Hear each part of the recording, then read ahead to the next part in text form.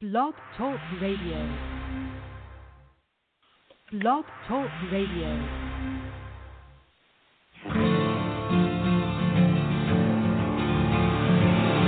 It's time to strap our boots on. This is a perfect day to die. Wipe the blood out of our eyes. In this life there's no surrender, and there's nothing left for us to do. Find the strength to see this through.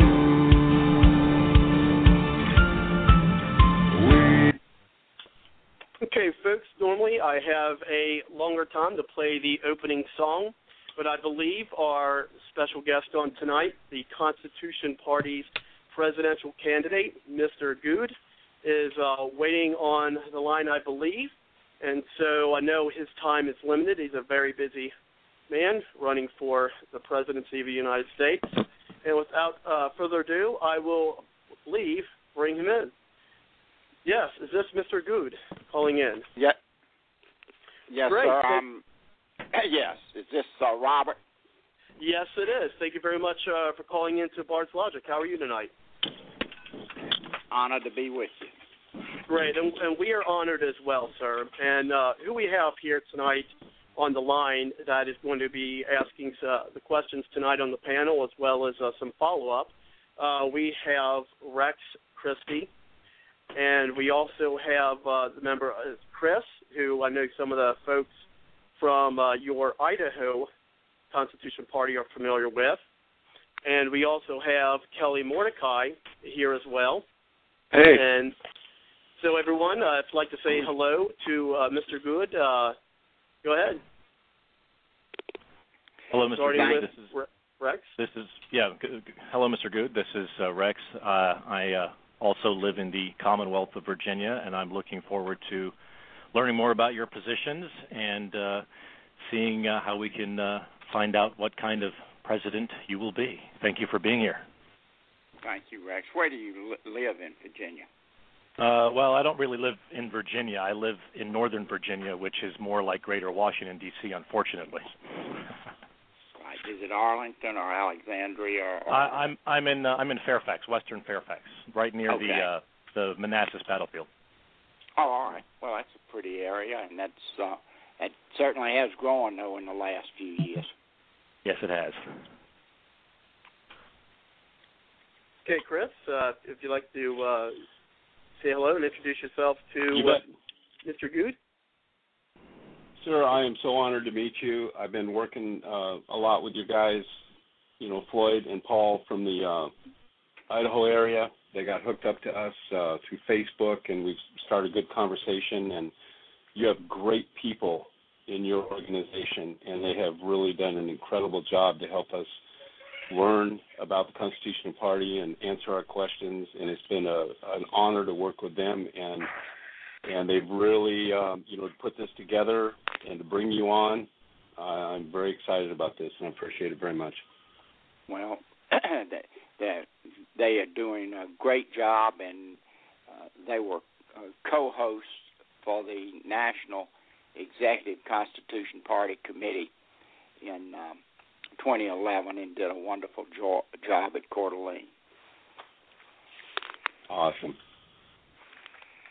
It's great, yeah. Okay, go ahead. I just wanted to give a pause just in case I'd hate to interrupt anyone. And Kelly, go ahead if you'd like to have some introduction, and then we'll move forward. Well, hey, Mr. Goode, it's an honor to talk to you. I'm from the once great state of California, and real simply, any friend of the Constitution is a friend of mine, especially on the Constitution's birthday. Well, the 17th is it, so that is something very nice for us to recognize today. Yes, sir. Today is Constitution Day, and one thing for logistics purposes, of people who could refrain from, who are listening in, if your mic is open, having the speakers on, that would be much appreciated. I don't think that is the case with anyone here, but just as a disclaimer for other folks who may call in later. So go ahead, gentlemen. Okay.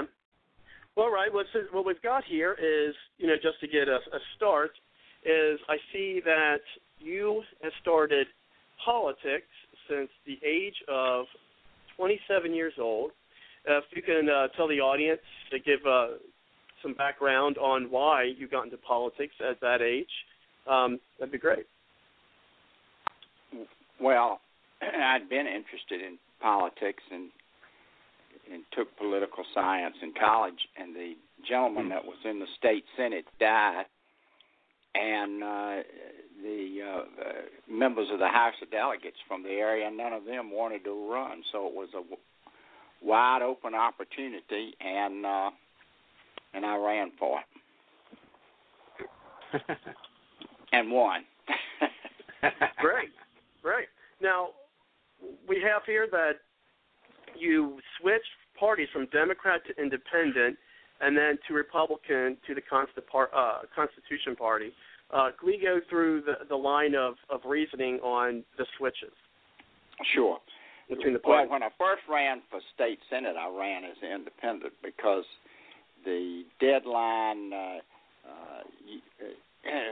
for getting when I ran in 1973, the Democratic Party was the conservative party, and the Democrats in the district they were split up. Some were for me, some were for a couple other people.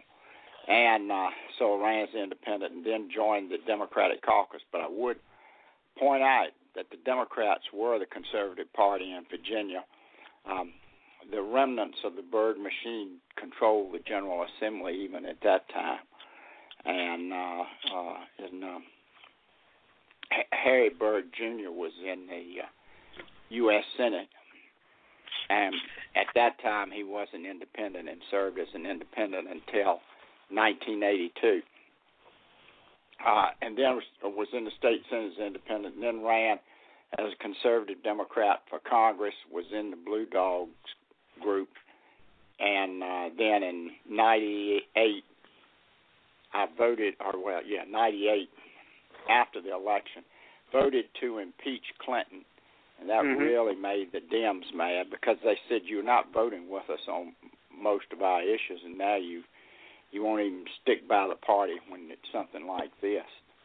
And so a lot of the Democrats wanted me to get out, and which it was kind of mutual. That Congress was much more liberal conservative than the state legislature.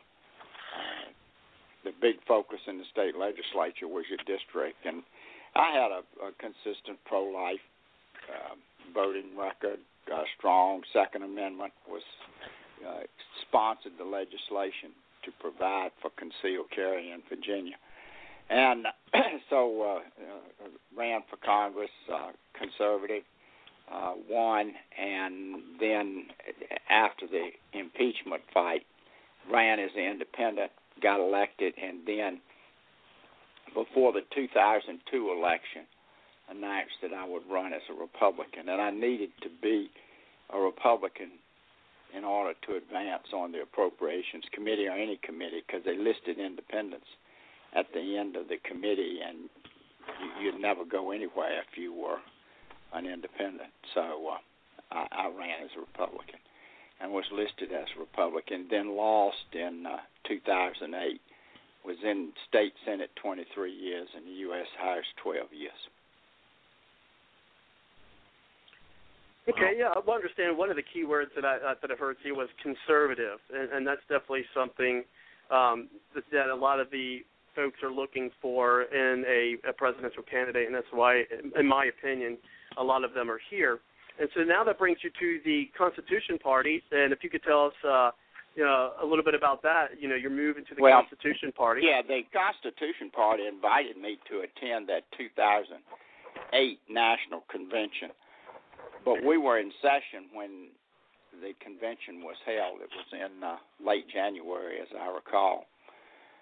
And I couldn't go, so they extended an invitation in 2009 for me to come to a national committee meeting, and I did. And then in 2010, I've always been a big focus on stopping illegal immigration and reducing legal immigration. And the Constitution Party National Committee adopted a resolution in support of Arizona. And, of course, neither the Democratic National Committee or the Republican National Committee wanted to touch that. Right. So, and I liked that, and then I joined the Constitution Party's National Committee, and have been to right many of their meetings since then. And now you're in the position where you are running for the presidency of the United States. And initially, I'd like to ask, if you were indeed, the American people were to hire you as the president in January, what would be the top 3 to 5 actions that you would initially execute? Well, I would submit a balanced budget to Congress. That would cause a lot of pain, but we're never going to get the deficit. As long as we continue to have deficits, the debt's going to grow. And I would point out that Obama's budget this time was about $1.2 trillion in deficit, and Paul Ryan's Republican budget was over $600 billion. And you can't keep going down that road. And I'm not one in favor of increasing the top tax rate. The top tax rate really for some people is almost 50% now, depending on which state you live in. So I'm not for that like Obama's for, and that would be the first thing. And then repeal unconstitutional executive orders, including the one that tried to be a temporary DREAM Act. I think that exceeded constitutional authority. And third, follow the Constitution on being involved in conflicts overseas. We should not have gone to Libya unless Congress made a declaration. And if Congress doesn't make a declaration within a month or two after I'm elected president, we're going to be home from Afghanistan ASAP. So those are the top 3. Okay, great. Well, we really appreciate that. And we know your time is very valuable, and so we want to get as much in, of course, as possible. So what I'd like to do at this time is turn some questions over to Rex that he's got for you, and we'll move on from there. And if Kelly or Chris has some follow-up, we'll do that. So, Rex, I open up the floor to you, and thank you very much, Mr. Goode. And go ahead, Rex. Mr. Goode, this show's audience was predominantly working for a brokered convention within the Republican Party for Newt Gingrich and Ron Paul. So we have both traditional conservatives and libertarian conservatives who are looking for a candidate after what the Republicans managed to pull off in Tampa, which is disgraceful in my opinion. So I'm going to ask these questions based on what we've heard from our audience, which are made up of Newt Gingrich and Ron Paul supporters predominantly. I'm going to kind of give relatively broad questions and let you answer them, and then if Chris or Kelly feel that something needs to be fine-tuned, they'll do a follow-up. And the first one is going to be about what's pretty much on everybody's mind and what actually helped elect Governor McDonnell here in the Commonwealth is jobs. And being that unemployment is over 8% and has been for pretty much all of Obama's tenure, and in reality it's probably closer to 20%, what would you do to create the environment for private business growth and job creation? Well, several things. First thing, I would want to see Obamacare repealed. Obamacare, because of the regulations and the possible financial impact on many small businesses, they are reluctant to hire, to expand. they'll keep what they've got, but they're not going to go out and hire anyone right now with that hanging over their heads. And that, I'm not saying that's true with every small business, but it's true with a lot of them. Second thing is, and neither Obama nor Romney are for this, we have every year about 1.2 million green cards issued. This gives a person the right to work anywhere in the United States and do just about any job. Of that 1.2 million, about 3/4, probably a little more, are working age persons that take jobs from U.S. citizens. I'm advocating, and I've advocated this long before running for president, that we should have a moratorium, nearly complete, perhaps a fiancé visa exception, or if there was truly someone that did something so special that no one in the United States did it, could let them in, but not have a moratorium on green cards until unemployment is under 5%. Coupled with that, you really got to stop all illegal immigration. I know, like in Halifax County, Virginia, you can't. Most of the roofers, according to what they tell me, the roofing jobs are done by illegals now. Now, I haven't, searched out, and they wouldn't tell me the person's doing the roofing, whether they're illegal or not. But that's what the long-term roofers say. And so I would end Obamacare and have a moratorium on green card admissions in the United States near complete until unemployment's under 5%. I think that would be a significant positive. And I'm also one of these that's not for all the free trade agreements. I was opposed to NAFTA. I was in the state Senate then, opposed NAFTA, opposed CAFTA, opposed PNTR with China, MFN. It was subsequently changed to permanent normal trade relations, PNTR. So much of the trade agreements really aren't about free trade. It's who's the winner and the loser in the exchange and the agreements. And U.S. manufacturing is frequently on the chop block. I know that they did a trade agreement with Pakistan when I was in Congress. And the trade agreement was to bolster Pakistan, and they just sold a lot of the textiles down the river to do that. And so your belief that free trade would be available to us if it wasn't managed by NAFTA and these bills, and you think that would help us restore a manufacturing Yeah, we have base? more manufacturing jobs, yes. Okay, well, I tend to agree with that, but then I think you brought up a valid point regarding immigration, so I'm going to segue over to a more immigration question in a broader sense. Our southern border is porous, which poses a national security, environmental, social, and economic problems. You touched on that briefly, but could you expand a little bit more on how you view these issues and what some of the solutions would be on immigration more broadly than just in jobs? Absolutely. I was in the first to propose a fence along the southern border. I still support that. It needs to be the right kind of fence. You need one like the fence that exists between San Diego and Tijuana. You have a big barrier in the middle, then you have a road on each side, and then a fence on the outside of each road, and it's very difficult to cross. It has been tunneled under a few times in San Diego, but it really reduced the amount of illegal entry into the United States.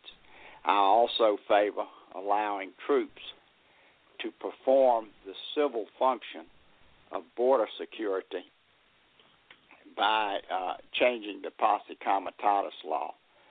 The National Guard and any troops that are down there now they can't arrest, they can't go out and detain. Their functions are limited because of the doctrine of Posse Comitatus, which is the military cannot do a civil function unless a state of national emergency is declared. And so I favor, in that one instance, allowing troops to train along the border and to do more than look through field glasses. Let them go out and participate with the Border Patrol. Another area in illegal immigration that we need to change, and which I worked hard for, and which we had 100 co-sponsors for, was to end automatic birthright citizenship. And you don't hear Romney talking about this, and you don't hear Obama. I'm sure he's opposed. When you come to this country illegally and have a child, that child should not be an automatic citizen. That's the current situation. And that can be changed, in my view, by statute. You don't need a constitutional amendment. Also, the law says that illegals aren't supposed to get Medicaid, social services, food stamps, public housing. Reality is, though, the things that they check for, a lot of them just slide by because they don't ask for a birth certificate. They don't ask for a naturalization certificate. They don't ask to see your the papers that give you legal residence. I don't think anyone should be allowed, and now this is more of a state law than a federal law, because I'm not for having the federal government running the Department of Education and be involved with secondary education. You shouldn't be able to get into the school system unless you produce your birth certificate or a naturalization certificate or your legal residence papers. I had to get a birth certificate for my daughter, and I think that should be standard operating procedure. That would eliminate the clamor for the DREAM Act. This year, according to the proponents of helping the illegals in the school system, that 64,000 seniors were, quote, undocumented, unquote, upon graduation from high school this year. Well, at $10,000 a student per year, that's costing the taxpayers of the United States, mostly citizens, $640 million a year. Huge negative impact on education, huge negative impact on the cost of corrections. And, Mr. Goode? Yes, sir. Mr. Goode, I appreciate the answer, but since we don't have much time, I don't want to spend too much time on immigration. Right. I was going too long, and I can go on and on that. I know, and I could listen to you talk about these things forever, but for the sake of the audience and the brevity of time, let's rock along. I have one quick follow-up question, then I believe Chris does. But you mentioned a few things which I agree with, but I think that some of our listeners would want concerns belayed over, revisions to posse comitatus, given the and of course checking people's documents. Although I think illegals don't have the same rights and provisions that we do, but both.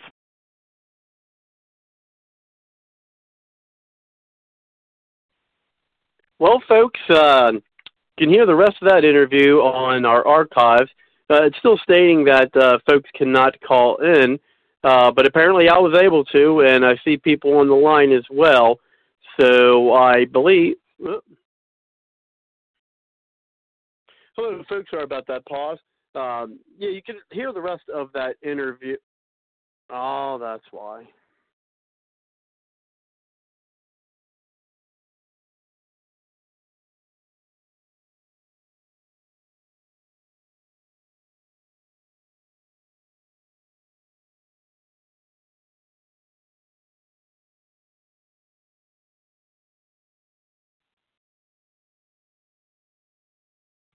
Hello, folks. I'm going to try.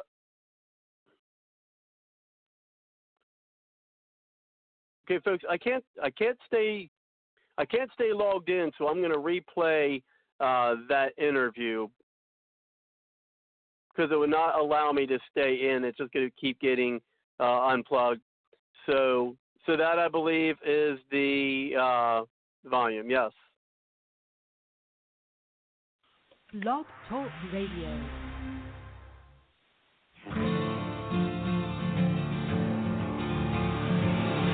It's time to strap our boots on. This is the perfect day to die.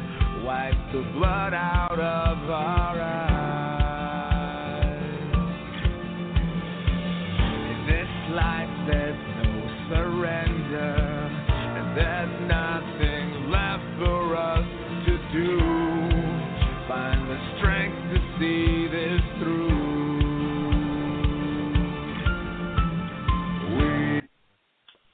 Okay, folks, normally I have a longer time to play the opening song, but I believe our special guest on tonight, the Constitution Party's presidential candidate, Mr. Goode, is waiting on the line, I believe, and so I know his time is limited. He's a very busy man running for the presidency of the United States, and without further ado, I will bring him in. Yes, is this Mr. Goode calling in? Yes, Great. sir. Yes. Is this Robert? Yes, it is. Thank you very much for calling in to Bards Logic. How are you tonight? Honored to be with you. Great, and we are honored as well, sir. And who we have here tonight on the line that is going to be asking the questions tonight on the panel, as well as some follow-up. We have Rex Christie. And we also have the member Chris, who I know some of the folks from your Idaho Constitution Party are familiar with. And we also have Kelly Mordecai here as well. Hey. And so, everyone, I'd like to say hello to Mr. Goode. Go ahead. Hello, Mr. Starting Goode. with Rex. Hello, Mr. Goode. This is Rex. I also live in the Commonwealth of Virginia, and I'm looking forward to learning more about your positions and seeing how we can find out what kind of president you will be. Thank you for being here. Thank you, Rex. Where do you live in Virginia? Well, I don't really live in Virginia. I live in Northern Virginia, which is more like Greater Washington, D.C., unfortunately. Is it Arlington or Alexandria? Or... I'm in Fairfax, Western Fairfax, right near the Manassas battlefield. Oh, all right. Well, that's a pretty area, and that certainly has grown though in the last few years. Yes, it has. Okay, Chris, if you'd like to say hello and introduce yourself to Mr. Goode. Sir, I am so honored to meet you. I've been working a lot with you guys, Floyd and Paul from the Idaho area. They got hooked up to us through Facebook, and we've started a good conversation. And you have great people in your organization, and they have really done an incredible job to help us learn about the Constitutional Party and answer our questions. And it's been an honor to work with them, and they've really, put this together and to bring you on.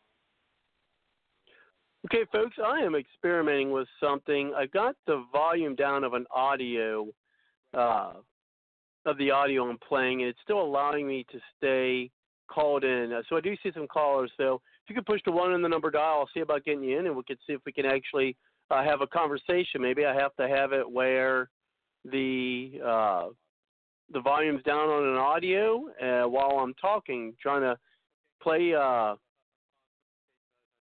see what we could do with a little experiment here, see if I could get that to work. Sometimes you got to kind of experiment and try things out and see if they work. So let me see if I can get somebody in. Bear with me I'll bring that in, the audio, and then try to bring somebody in. On the Constitution's birthday. Well, the 17th is it. So that is something very nice for us to recognize today. Yes, sir. Today is Constitution Day. And one thing for logistics purposes, of people who could refrain from, who are listening in, if your mic is open, having the speakers on, that would be much appreciated. I don't think that is the case with anyone here, but just as a disclaimer for other folks who may call in later. So go ahead, gentlemen. Okay. All right. What we've got here is, just to get a start, is I see that you have started politics since the age of 27 years old. If you can tell the audience to give some background on why you got into politics at that age, that'd be great. Well, I'd been interested in politics and took political science in college, and the gentleman that was in the state senate died, and the members of the House of Delegates from the area, none of them wanted to run, so it was a wide open opportunity, and I ran for it and won. Great. Now, we have here that you switched parties from Democrat to Independent and then to Republican to the Constitution Party. Can we go through the line of reasoning on the switches? Sure. Between the parties. Well, when I first ran for state senate, I ran as an independent because the deadline for getting when I ran in 1973, the Democratic Party was the conservative party, and Okay, I'm going to try to get somebody in. It does periodically have me go out, but let's see what we can do here.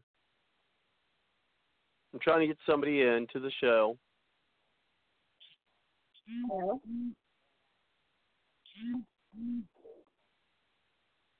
Hello, Suzette? Yes. Hello. Yeah, I can hear you. I don't know how long it's going to let you be called in. Every once in a while it keeps backing out, so we could try to experiment. I've heard on other shows I've tried to get in, they're able to. I don't know, as long as I have that audio, but I have the audio on really low, so we can't really hear it. But I do see where periodically it does turn my mic off, so I don't know if that's going to be something that's going to keep on going or what. But I was able to get in, and now I'm able to get you, and we'll see how long it allows us to get on before it interrupts us. I don't know if I'm going to do a full 3 hours. It's already midnight, but we might just shortly discuss the topic for tonight, at least for the hour. I've been trying for a while to try to get this going, but who knows how long we'll be able to get folks on. Okay. So we're trying it here. So you said earlier in our texting back and forth that you were listening to some quote unquote so-called progressive shows. What are they saying with the recent happenings? With what's going on? They're still talking about the impeachment inquiry, and they're also talking about the of course the whole thing with Ukraine. I mean, what are they saying? I mean, I've been on Twitter a lot, and you've got Kamala Harris and Adam Schiff, and those two mainly, who are making posts on Twitter. But then, they're actually getting a lot of backlash on, and Elizabeth Warren. They're getting a lot of backlash on Twitter, on their Twitter feed. Kamala Harris more so than Adam Schiff. But what have you been hearing? Yeah. Well, actually, I've listened to 3 shows, and the general consensus, there was one that was saying that he'll wiggle out of this one too because of, his corrupt administration and yada yada. But the other 2 were saying that it's just the Democrats. They're looking for something, and it'll be just like the Russiagate. Nothing will come of it.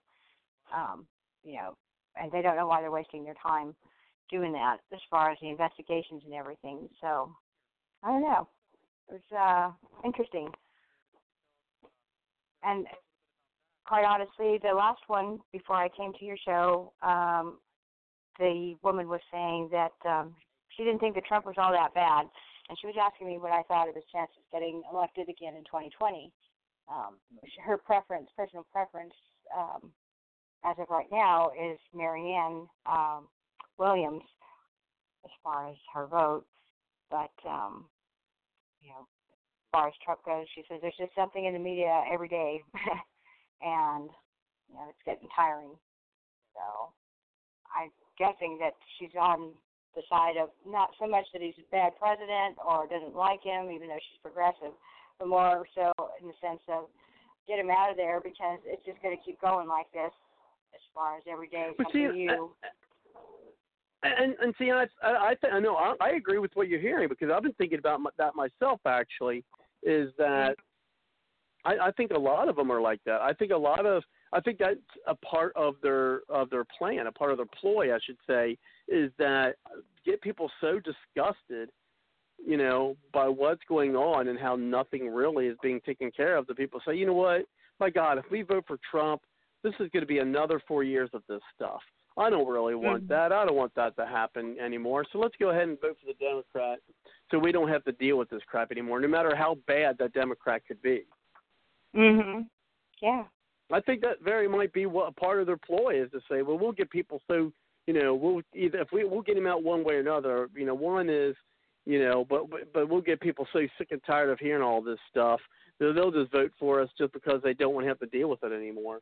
Which that is a disgusting tactic to use that. But I could see where they could try to convince people about that. And I would not be surprised if you see that as part of their, their whoever the nominee is. I could see that being part of their commercial. Are you not that I'm trying to make commercials for the liberals, but are you tired of all the talk about corruption? Are you tired? Vote for me. I could see them using that as a ploy to do that.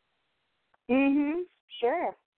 Let's have change. Let's get back on track. Let's stop with all the investigations and all of that. If you want to continue with that, keep voting Donald Trump. Yeah. Yeah, I could see that. I was thinking about that actually early today. But if people start realizing, what these people really are, I mean, they are the corruption, and that's why they're coming up against Trump because that's one of the things he said he wanted to do. He said he wanted to. He wants to end corruption and drain the swamp, and that's exactly what he's doing. But you got all these people here who are, who are corrupt. He's trying to expose them, him and his Justice Department, and they're not liking it, and so I think that's a big in part for that. Well, yeah, they're the ones creating all the alarms, and so for people to say they're just tired of all of this, well, it's your party that's doing it. Right. And, yeah, it gets very tiring. I saw Hillary Clinton and Chelsea Clinton on The View this morning. They wrote a book together. On The View? Yes. I like to watch shows that give a different perspective on things, to see just what they're saying. So, and The View is a pretty good show to chime in for, to learn what they're talking about, what they're thinking, and how that show is influencing thought, in America. But, so she had the gall, Hillary Clinton that is, to say that, she calls his president illegitimate, and that he has a habit of projecting. I didn't even know what projecting was until I was telling a friend of mine that he is accusing other people of what she's doing, and she told me that was projecting. So, and then they all laughed, It's like, really? Oh, yeah. Oh, my gosh. Wow. That's something else. She says, and he probably doesn't even know he's actually doing it. He just does it, and it's like, oh, right. Yeah, I should try to call into some of those liberal shows, and boy, that would be interesting. Now, here's one thing, and this is from Breitbart, linking the deep state here with the so-called whistleblower, and I've gotten, of course, these articles are on the Bards Logic Talk website on the Newsroom page, but it has here, UK mystery Schiff staffer made August visit for think tank backed by Hunter Biden's own employer. So a staffer for Representative Adam Schiff, House Permanent Select Committee on Intelligence, took a trip to Ukraine last month, sponsored and organized by the Atlantic Council think tank. The Atlantic Council is funded by and routinely works in partnership with Burisma, the natural gas company at the center of allegations regarding Joe Biden and his son Hunter Biden. The Schiff staffer, Thomas Eager, is also currently one of 19 fellows at the Atlantic Council's Eurasia Congressional Fellowship, a bipartisan program that says it educates congressional staff on current events in the Eurasia region. Eager's trip to Ukraine last month was part of the fellowship program and included 9 other House employees. The bipartisan visit from August 24th to August 31st was billed as a Ukraine, quote, study trip and culminated in a meeting with former Ukrainian President Petro Poroshenko. The dates of the pre-planned trip are instructive. Eager's visit to Ukraine, sponsored by the Burisma-funded Atlanta Council, began 12 days after the so-called Whistleblower officially filed his August 12th complaint about President Donald Trump's phone call with Ukrainian President Volodymyr Zelensky. Schiff's House Intelligence Committee reportedly reached a tentative agreement in recent days for the so-called whistleblower to testify. The complaint surrounds Trump's request for Ukraine, blah, blah, blah. We know what that is. And so basically, you can read the rest on there, on that part. It says, Eager did not immediately return Brightcap, but it says like it did. It says, besides funding from Burisma, the Atlantic Council is also financed by Google Capital, billionaire activist George Soros, and Open Societies Foundations, as well as the Rockefeller Brothers Fund, Inc., and the U.S. State Department. It says, as Breitbart News reported last week, Google, Soros, Open Society Foundation, the Rockefeller Fund, and an agency of the State Department each also financed a self-described investigative journalism organization repeatedly referenced as a source of information in the so-called whistleblower's complaint, alleging Trump was using the power of his office to solicit something from a foreign country in the 2020 race. It says Schiff's signature appears on the request post-travel disclosure form filed with the House Committee on Ethics documenting the visit to Ukraine. The form signed by Schiff says that Eager's trip to Ukraine was paid for by the Atlantic Council Eurasian Center. The form bearing Schiff's signature describes the visit thusly. It says, series of meetings and visits with government officials, party officials, civil societies, and private sector reps in Ukraine to learn about ongoing political and military issues, including the conflict in the East. And then also, here it goes down and talks about some other people. It says, McCain advisor and dossier. The Atlantic Council's Gonzalez is also one of the 11 members of the rapid response team for the Ukrainian election task force, which says, so basically you can see where Burisma, the Atlantic Council, people linked with Adam Schiff, they're all in on it. I mean, you could see where this is a setup. This has been a setup, to try to get Trump. Yeah, it's a lot bigger than people think, and I think that's why the Democrats are panicking so much, because it's not so much that they want to get Biden dropped out of the race, but because they'll be exposed as well, because these people are all intertwined together, either married to someone or connected through a job or, some type of political position in their country, in Ukraine, or here in the United States somehow. Yeah, it's just a big intertwined mess. And you know what?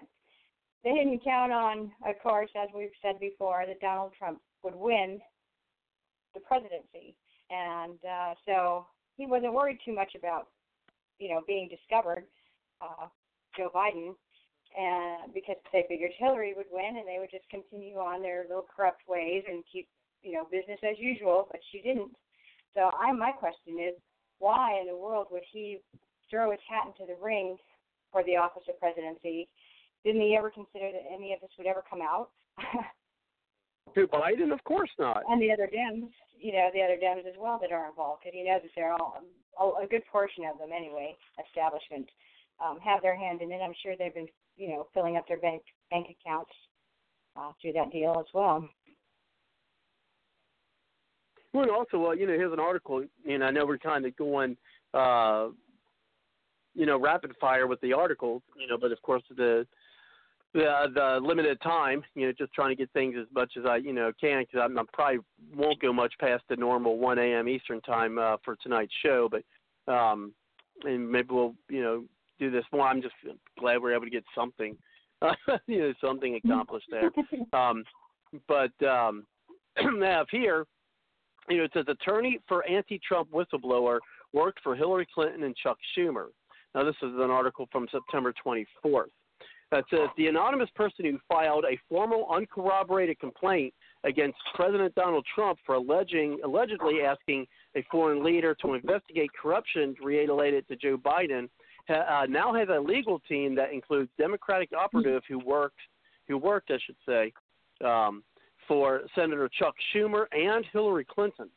Andrew Bakaj, now a managing partner at the Compass Rose Legal Group, interned for Schumer in the spring of 2001 and for Clinton in the fall of the same year, according to Bakaj's LinkedIn page.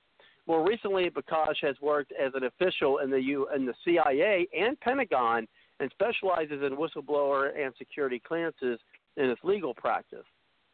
Bakaj's anonymous client has filed complaint based on rumors accusing Trump of requesting the Ukraine President Vladimir Zelensky investigate 2020 Democrat frontrunner and former Vice President Joe Biden and his son, Hunter, for their business dealings with a Ukrainian energy company.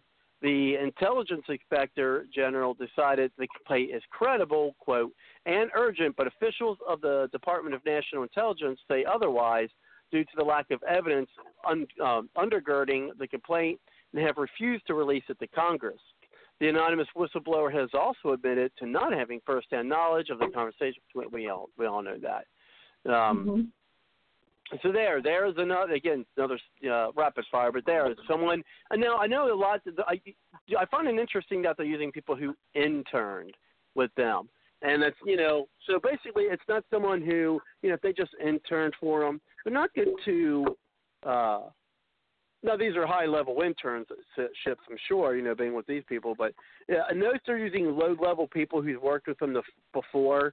To do their dirty work, because these are people who, in my opinion, are those kind of people who would fall under the radar. They're not well known. They're not like a major staffer, or they're not someone who was someone like chief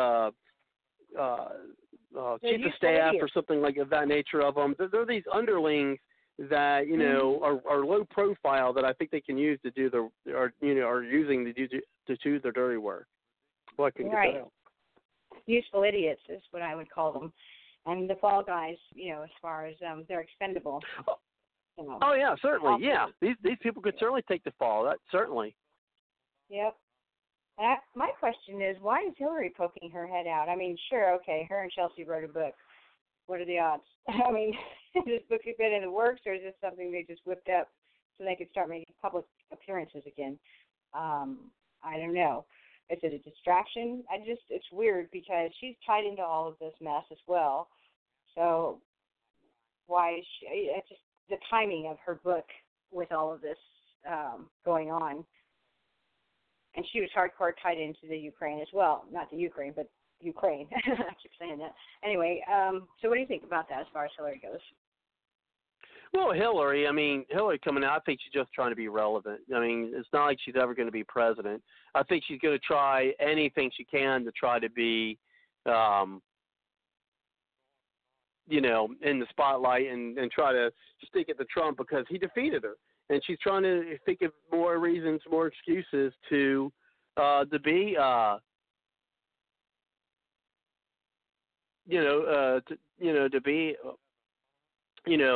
poke them. And I see Season Chagrin and Random Brain Activity join there in the chat, and I want to thank you for joining with us. And you're welcome to give us a call at 347-945-7428 if you'd like to chime in. Just push the 1 on your number dial, and I'll try to get you in. I know there are some difficulties tonight getting folks in, but certainly you're welcome to come in if you like to join. And so, anyway, and again, rapid fire with the articles that again you find in the Bards Logic Political Talk website on the Newsroom page. yeah, more connections. We got Chuck Schumer, Hillary Clinton, Adam Schiff, of course, and where they're going now. As to we have another one who now some again rapid fires. Some are even thinking that maybe John Bolton is behind the whistleblower. And now this is from Wayne Dupree's also a talk show host. He also apparently has a website and article, things like that. But his speculation on that is it says insiders are whispering that the quote mastermind behind the political hit job against President Trump is none other than bitter warmonger John Bolton. It says there are some DC whispers going on that are raising a great deal of concern surrounding the whistleblower charade. Insiders are whispering that the mastermind behind, quote unquote, behind the political hit job against President Trump is none other than bitter warmonger John Bolton. It says, according to one veteran political consultant, Trump is says worried that I don't know if he's worried, but that this has Bolton's fingerprints all over it. It makes sense when you think about it. Bolton has been vocal and critical regarding a whole slew of foreign issues since being fired from his normal national security advisor position.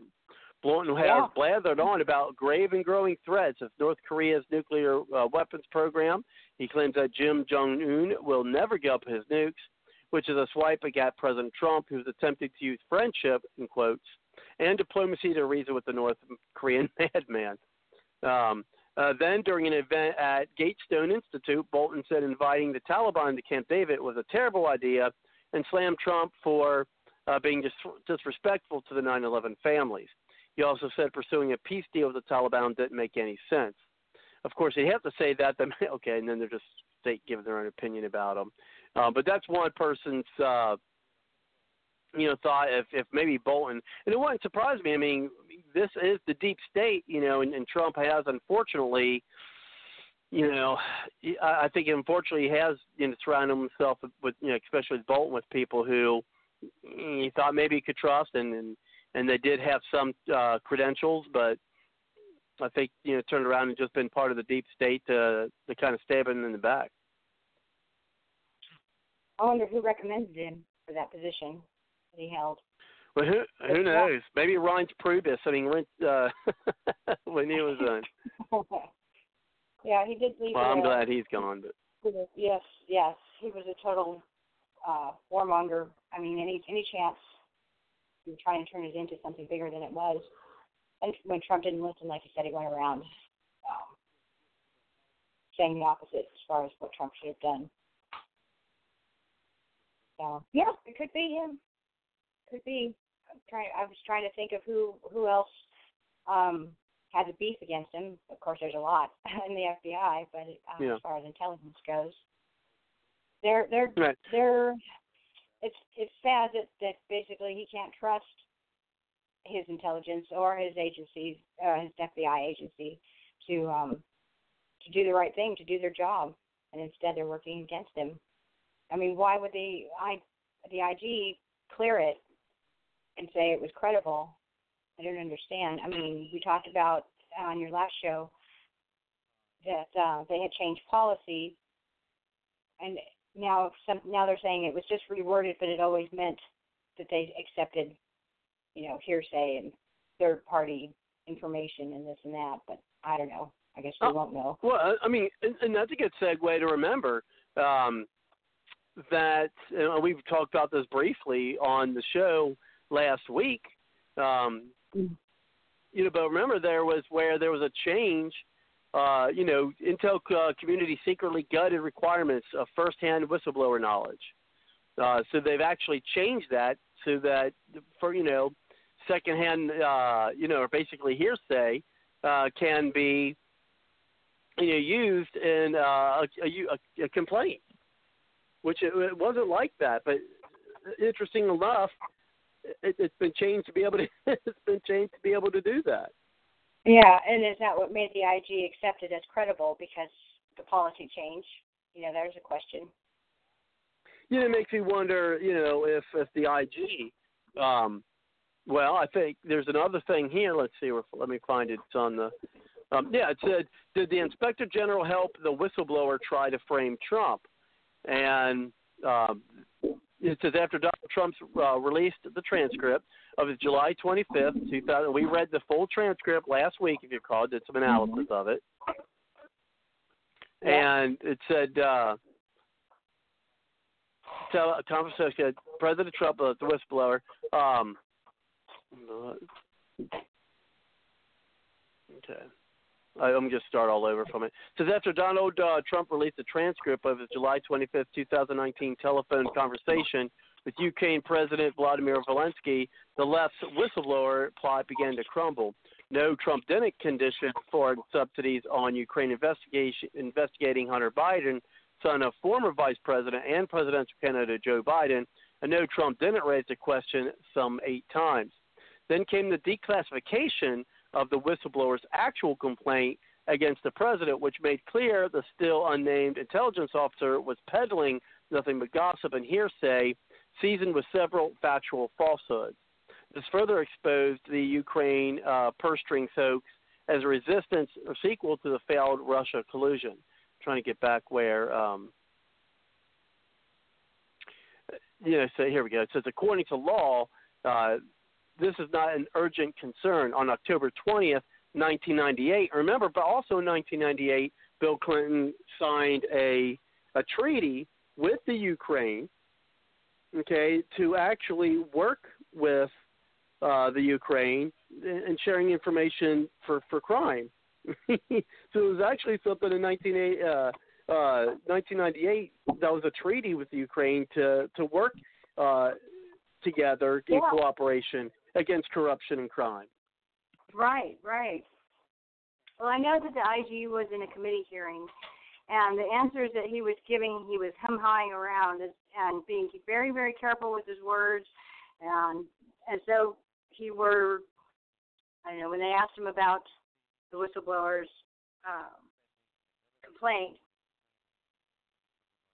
he gave him answers, and my husband and I were watching this, and we were like, okay, he's hiding something. He doesn't want to say something. He knows it's not credible. And he was just being very evasive.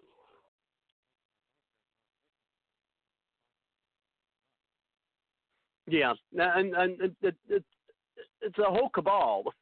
You know, I mean, I was hesitant and resident in saying that, but it's a cabal, and that's why I think they're trying to get Trump, is he's exposing it like he said he would. And when he said, I'm going to drain the swamp, I mean, this is the kind of stuff that he meant that he was going to do. And I think they're coming after him. And, not only, I think, the talk about collusion makes you wonder, because I got this. Now, this is actually from the New York Post, so this is interesting. It's a real short, article here. It says, had China's trade negotiations been acting in bad faith all along? Perhaps. After all, Beijing has a long history of duplicitous behavior. But I think the real reason that China backtracked is named Joe Biden. The former vice president had just ended months of speculation over his political future by announcing he was running for president on April 25th. Now, this is more, it is a recent article. It says, let's see. Oh, I actually started in the wrong spot. I apologize. It says 6 months ago, the Chinese walked away from the trade negotiations. The move nearly caught everyone by surprise. After all, the talks have been going on with increasing intensity almost since President Trump took office, and they had made significant progress by early 2019. But by March, the draft trade agreement had reached an impressive 150 single-spaced pages. In it, the communist regime promised to abandon many of its predatory practices, from currency manipulation and theft of intellectual property to the forced transfer of technology and its secret subsidies to its high-tech companies. Beijing even appeared ready to back these promised structural changes by agreeing to actually enforce provisions similar to those imposed on North Korea. The draft called for heavy penalties to be imposed on Chinese companies or levied on China itself if the agreement was volatile. The cable that arrived in Washington late on Friday, May 3rd, everything changed. The draft agreement had been gutted. Section after section had been crossed out. Americans who saw it said that Beijing was reneging on nearly all of the concessions it had made early. And that's where where I started, where it said China's trade negotiations have been acting in bad faith all along. And then they're saying that basically Joe Biden, they thought Joe Biden was going to be maybe be the president. Says the Chinese blew up the negotiations a few days later. So basically a few days after, in May, when Biden announced he's running for president. And let's see. Oh, where is it at? Did I miss that? Oh, geez. Anyway, sorry about that. It says they had decided to run out the clock on President Trump's first term, convinced that they would get a much better deal from a future President Biden. And who can blame them? Biden has a long history of being a friendly voice for U.S.-China relations. The Chinese side had every reason to expect that Biden, like Obama, would turn a blind eye to the theft of American jobs, factories, and intellectual property by an increasing arrogant and rapacious PRC, People's Republic of China. They probably even hoped that he, in return for a few empty promises, that would quickly set aside Trump's tariffs and were crippling the Chinese economy. But Beijing had another reason to bet on Biden. They had given sweetheart deals to his son, Hunter Biden. As Peter Schweitzer had documented in his book, Secret Empires, the vice president took his son along on Air Force Two when he flew to Beijing in December 2013. Not long after the father and son duo returned to the U.S., Hunter Biden's small firm received a $1 billion private equity deal from the Chinese government. This was later increased to a cool $1.5 billion. As Schweitzer wrote, the Chinese government was literally funding a business that it co-owned along with the sons of two Americans' most powerful decision makers. Now you see why Beijing's leader were convinced they had a Joe Biden in their pocket, or at least their pocketbook. So basically, they thought, hey, Biden gets elected, and he was the front runner. And remember, they probably paid attention, foolishly enough,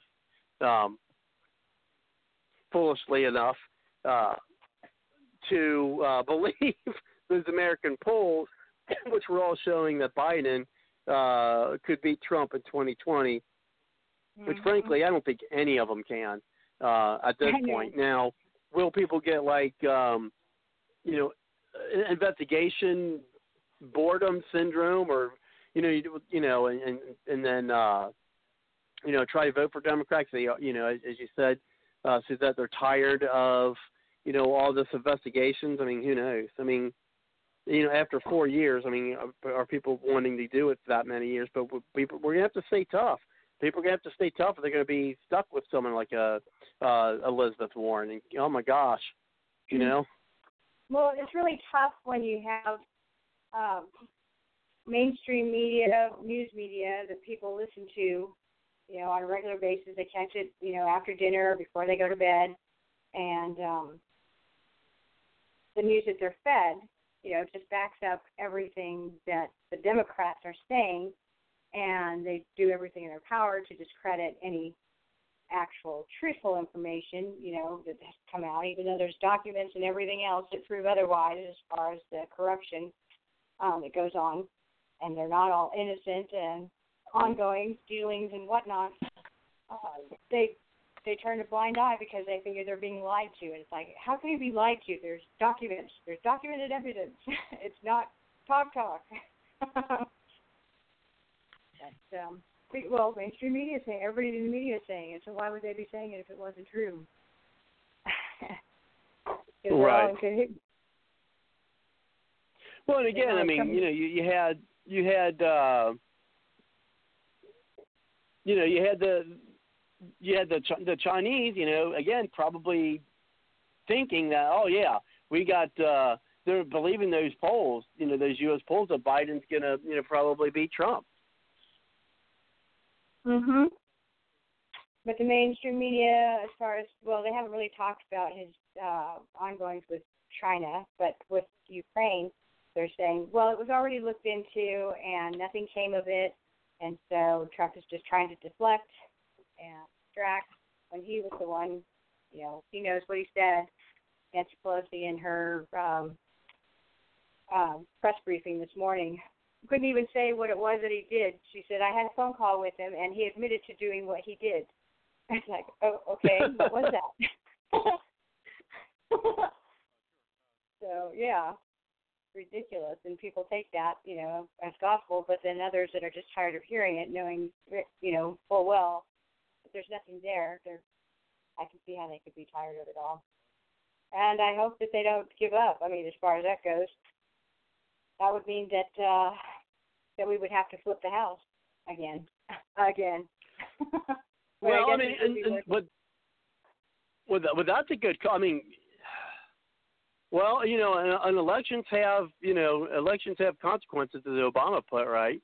And the thing of the matter is if the Democrats didn't win the House of Representatives, I don't think we'd be having nearly, as much of what we're hearing about this talk about impeachment.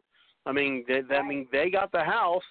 They were convinced that this is what the people wanted, because they were talking about it, through 16 and 17, and when 2018 hit, and then they won the House, which, that's how the pendulum swings, if you can believe it, and then historically, that's how it goes. I don't know. There was a lot of and I mentioned I was actually doing some campaigning this weekend for some local candidates here in my area, and they were talking about about how they got the House of Representatives back, and how the Democrats flipped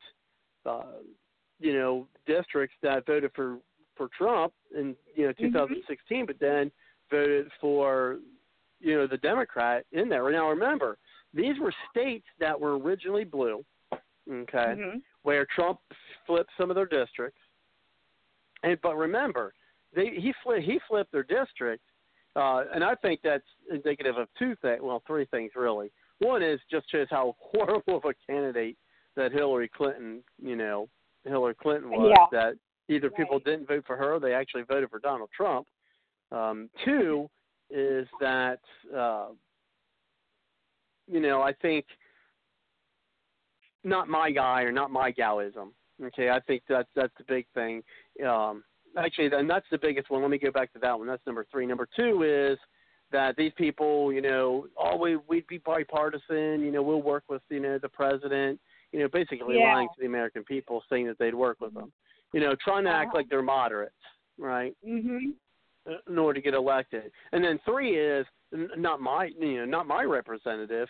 So basically they think, all those other representatives suck, but mine don't. So they're loyal to their representative. So these states and districts that were already blue, or at least they were blue before they voted for Trump, turned right back to their old ways once the election for the House of Representatives came back. And that's what I think. I think that's why those three things is why I think that happened.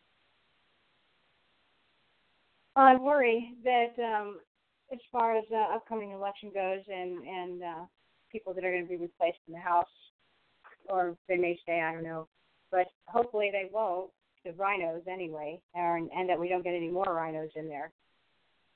It's taking the House and still wouldn't do us any good if that were the case. If they outnumbered. Yeah, but that's and that's a big way. Yeah, that's a lot of ways true. But we got a representative here, Rob Portman. I'm very disappointed in him. He voted to rescind Trump's emergency declaration. And I'm like, if we wanted, in Ohio, if we wanted a Democrat, we would have freaking voted for one. So if you're going to just vote with the Democrats or side with the Democrats, why the hell did we put you in office then anyway, instead of putting in a Democrat? Yeah.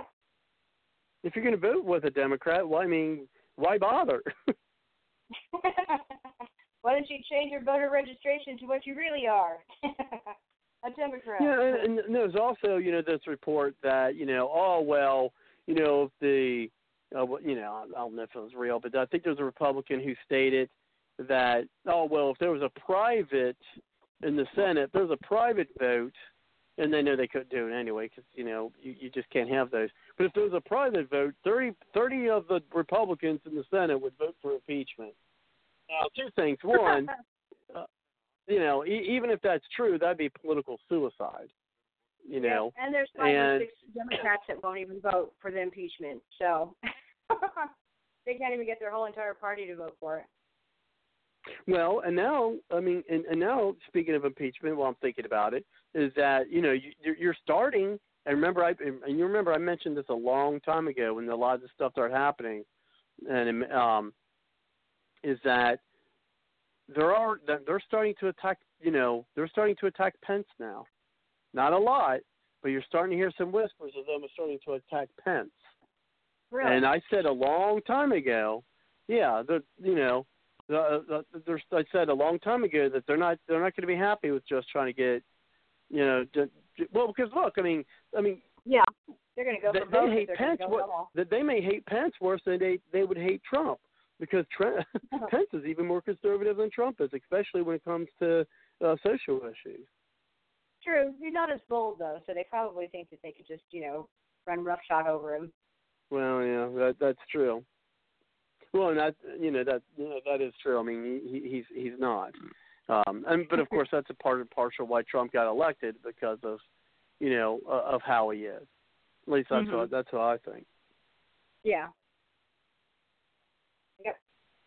Well, he had to choose him. He had to choose somebody that appealed to those type of voters. As far as really strict conservative. Mm-hmm. Politically, strategically wise, it was a good choice. But in this position that we're in now, but you know what? The Senate's not going to vote for impeachment, so I'm not really worried about it. Yeah, I'm not as worried about. I'm not as worried about impeachment, really. My thing is that I'm more concerned about what you said earlier. With like the independents. Is they may they may just vote for the Democrat just because they're tired of all this BS that they're throwing out. That's actually I actually have a bigger concern about that than anything else. But we do have a Skype caller on. I think it might be our friend John. Let me get him in, because again I'm probably not going to go much more, unfortunately than my late. I'm actually. Normally I work late tomorrow. Well, I do. I'm still working late tomorrow. I work from like 1:15 to 10. But normally after I drop my daughter off at school, I can come home and take a little nap and that. But that's not going to happen tomorrow. I'm actually have to still get up at about 6:30 a.m. and then we got a contractor coming tomorrow, so I got to stay up for that, and then go into work. So no power nap before work tomorrow. So tomorrow's gonna be quite the long day. So I probably won't do much more than our regular time. But let's go ahead and I believe we got John on the line. So let's see. Thank you very much for coming in. We'll let him in, because I know they're still having some problems getting people in. So that one didn't work. Let's try it again. Can you hear me? Yeah, I can hear you. It says that you're not in, but go ahead. Yeah, it's a weird system. I think everybody's having problems. But, there's a lot of problems tonight. I was lucky to get what I was able to tonight. It's certainly up to admit on my better shows, but I'm trying to get something out there. But go ahead.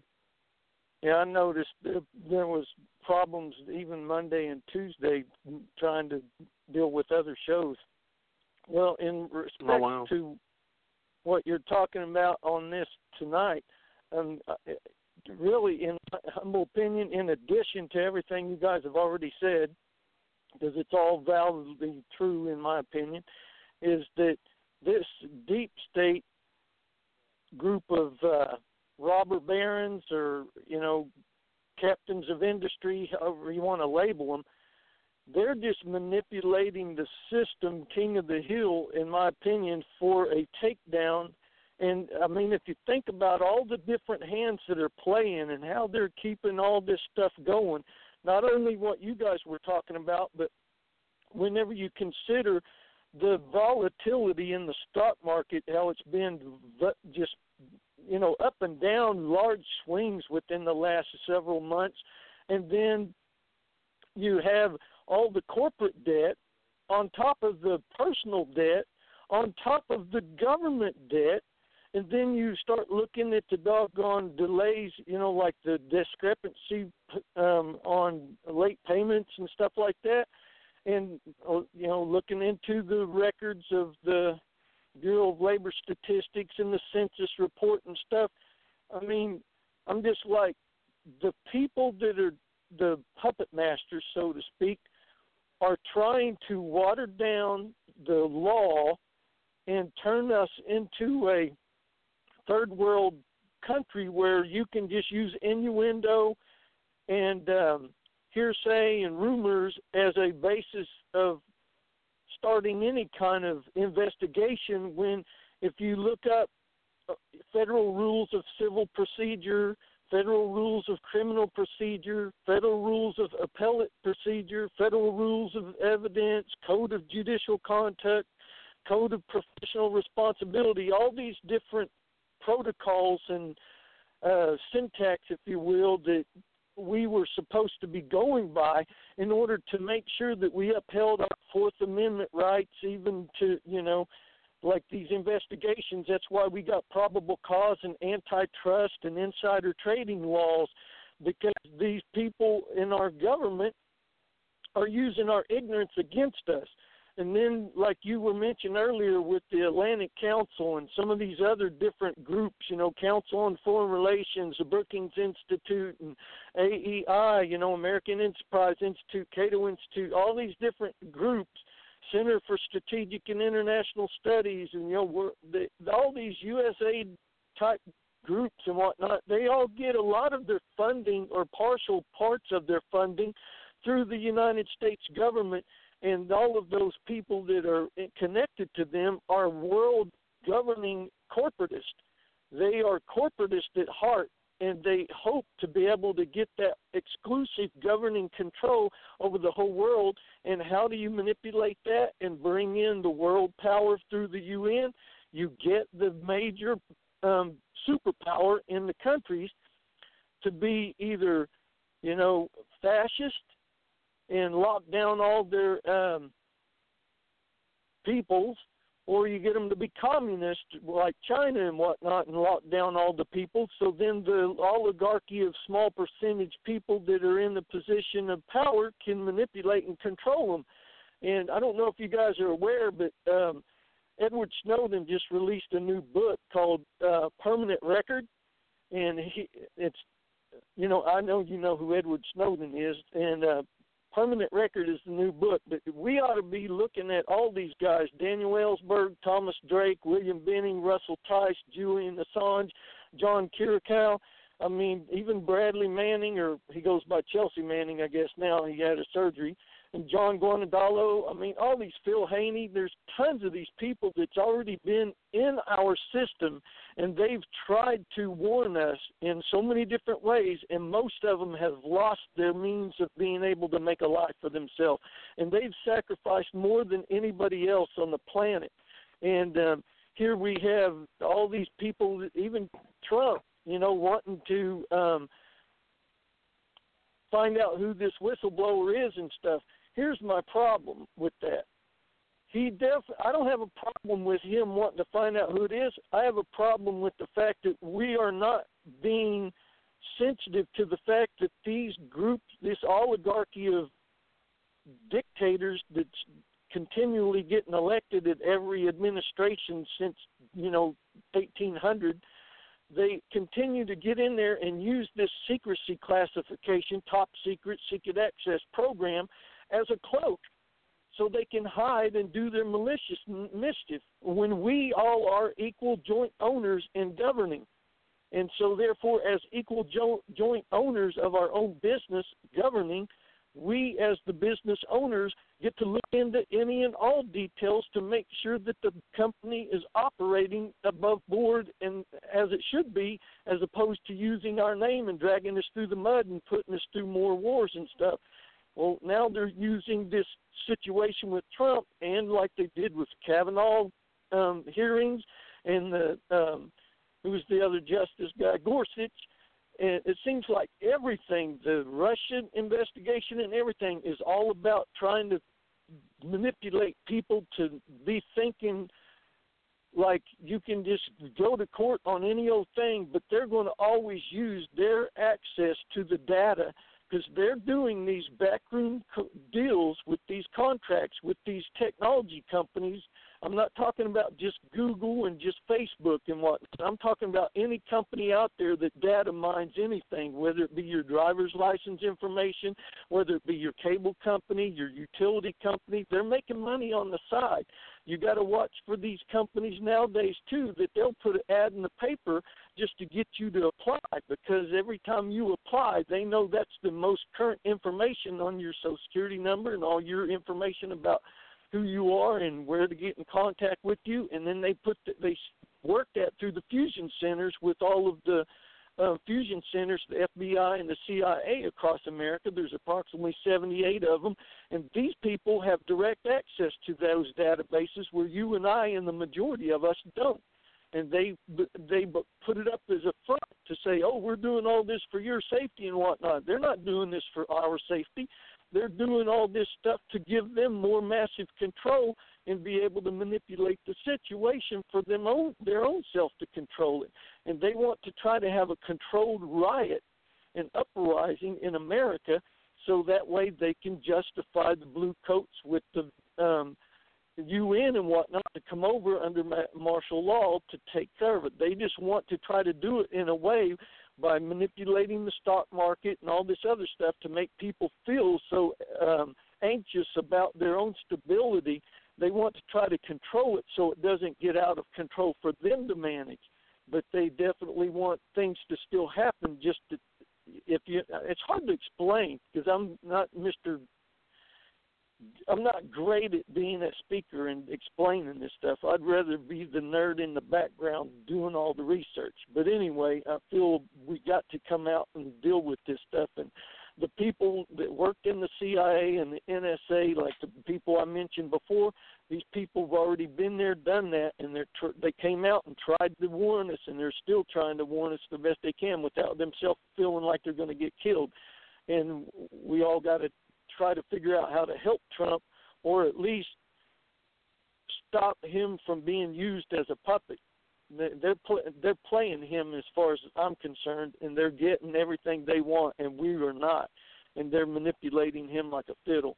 But anyway, that's just food for thought and where I'm coming from on it, and it don't look like it's going to get better until we really all figure out how to join together to stop it.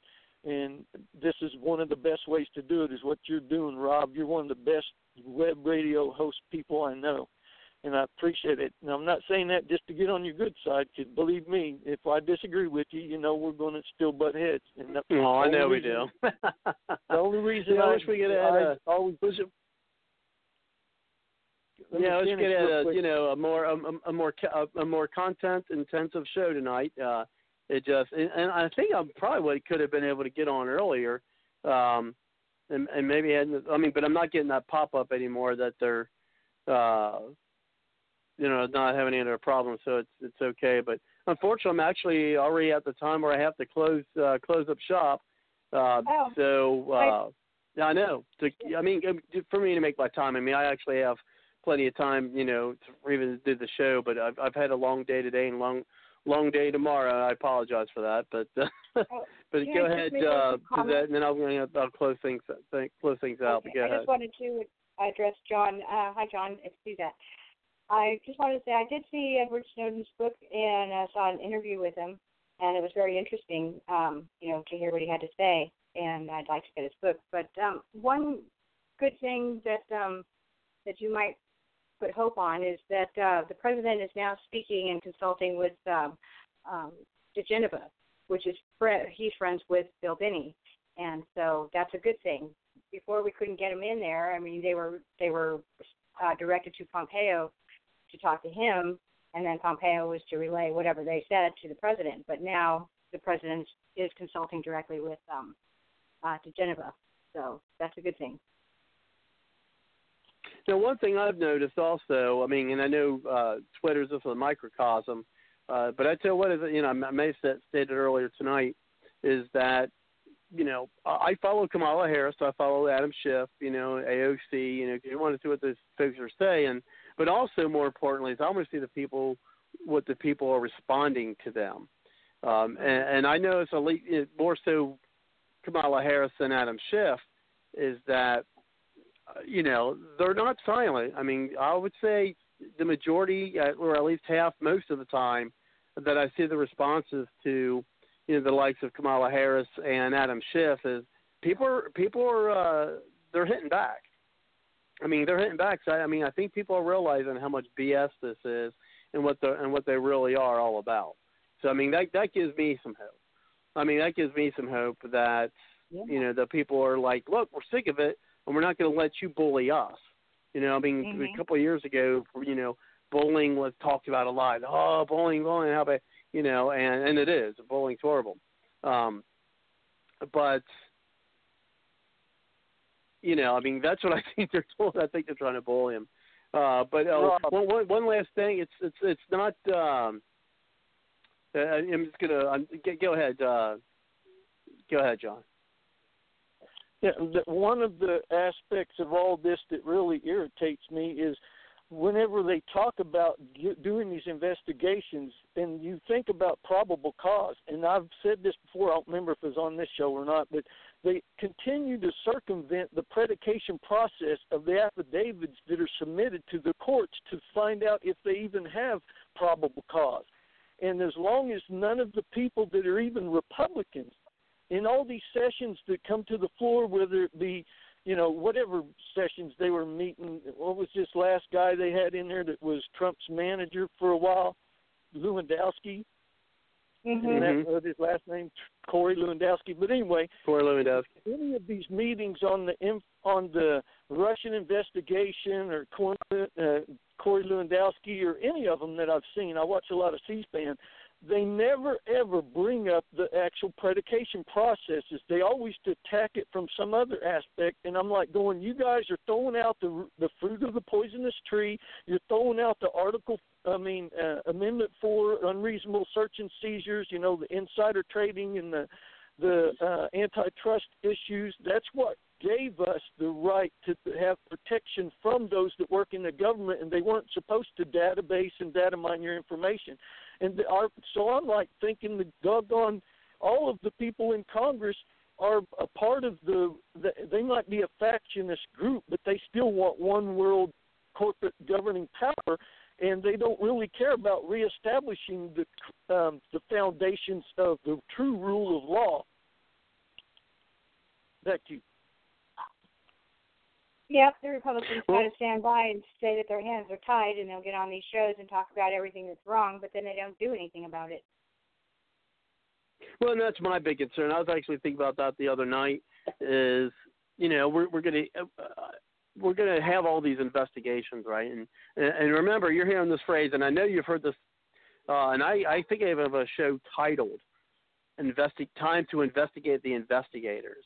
I know I did a show that was titled like that or something like it, and I talked about that long time ago. And now you're hearing that. Oh, it's time to investigate the investigators. Like, I wonder where they got that. But anyway, my concern is we're going to hear, we're going to have all these investigations, and Barr's going to do that. And I think, and I hope it wasn't the whole thing with. I'm trying to see. I can't remember the guy's name. He's been out of the news, already so quickly. Epstein. The way things happen with Epstein makes me concerned that they're going to have all these investigation, and there's not going to be any. No one's going to be prosecuted. No one's going to go to prison. No one's going to get in trouble. Nothing's going to happen to anybody except that they have to answer to their crimes where. What, they got to apologize? They got to just admit what they did? I mean, or something actually going to happen? My concern is that they're going to have all this investigation stuff, and absolutely nothing's going to happen. Rob, could they actually murder the whistleblower and blame it on Trump now? They set Trump up now they put the whistleblower out there to try to frame Trump. Now because of the things that Trump said, because of Trump's personality, they murdered the whistleblower and blame it on Trump. Well, when was this? I'm just saying that is one of the possibilities now. Oh, I thought you said that did happen. Whoa, I thought you said, like, whoa, where'd you get that from? Okay. Exactly. We were just talking, my husband and I were talking about that whole, just what you were talking about, Robert, is that these reports that are going to come out after all these investigations, and basically it's a slap in the face to the American people because it's going to say who did what, and then that's it. So we know who did what and who was corrupt, but these people have resigned or were fired, and they're gone home writing books, being on CNN and MSNBC and going on with their lives. In the meantime, the American people know that all this went on, and we got nothing out of it except for an expensive report and investigation that led to no arrest, you know? So yeah, so it's like, yeah, if nothing's going to happen there, then who cares? Yeah, something real doesn't happen from it. Who really cares? Well, Tom Fitton recently was on Fox News, and he was talking about a document he just acquired from a document dump that he filed a FOIA request for.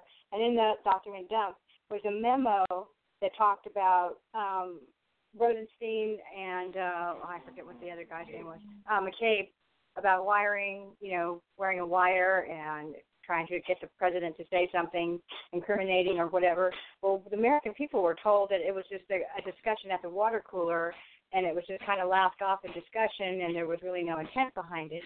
But Tom Fitton has a memo that talks about it, but the Congress will never see that, and because Congress isn't going to, ask for those documents, and Tom Fitton has a memo that actually had that plan in motion between the two. So we thought that was interesting as far as, there was a memo. Okay. Wow, a memo, not just a discussion by the water cooler. What the hell? So, yeah, there's all kinds of stuff that people aren't going to, pay for. And that right there, I would consider a treasonous act against the president to try and set him up. A blatant one, if there's actual documentation about their plan, rather than just a discussion that they were just joking around about it. That should be something, but again, nothing will come of it. Yeah, that's kind of my big concern is that we're going to go through all this hoopla. We're going to spend hours and hours and hours talking about it, hearing about it on the news, hearing about it. Let's be honest, talking about it on the shows, and then no one's going to. There's not going to be any punishment. No punishment at all for it is my concern. I think Jim Jordan and Doug Collins are the only two people I've heard that says anything to like Jerry Nadler or some of these other chairmen of these different subcommittees that said, hey, this is not the right procedure, the right protocol and, processes we're supposed to get. Them are the only two people that even came close to trying to reestablish any footing of the rule of law. And I was like going, man, as long as this is all just, talk and everybody else kind of just lets it happen and stuff, they're all culprits colluding to defraud the people and using Donald Trump as the scapegoat, or Donald Trump just playing the part for them on behalf of them because he used to be a part of them. And I just can't put my finger on it yet.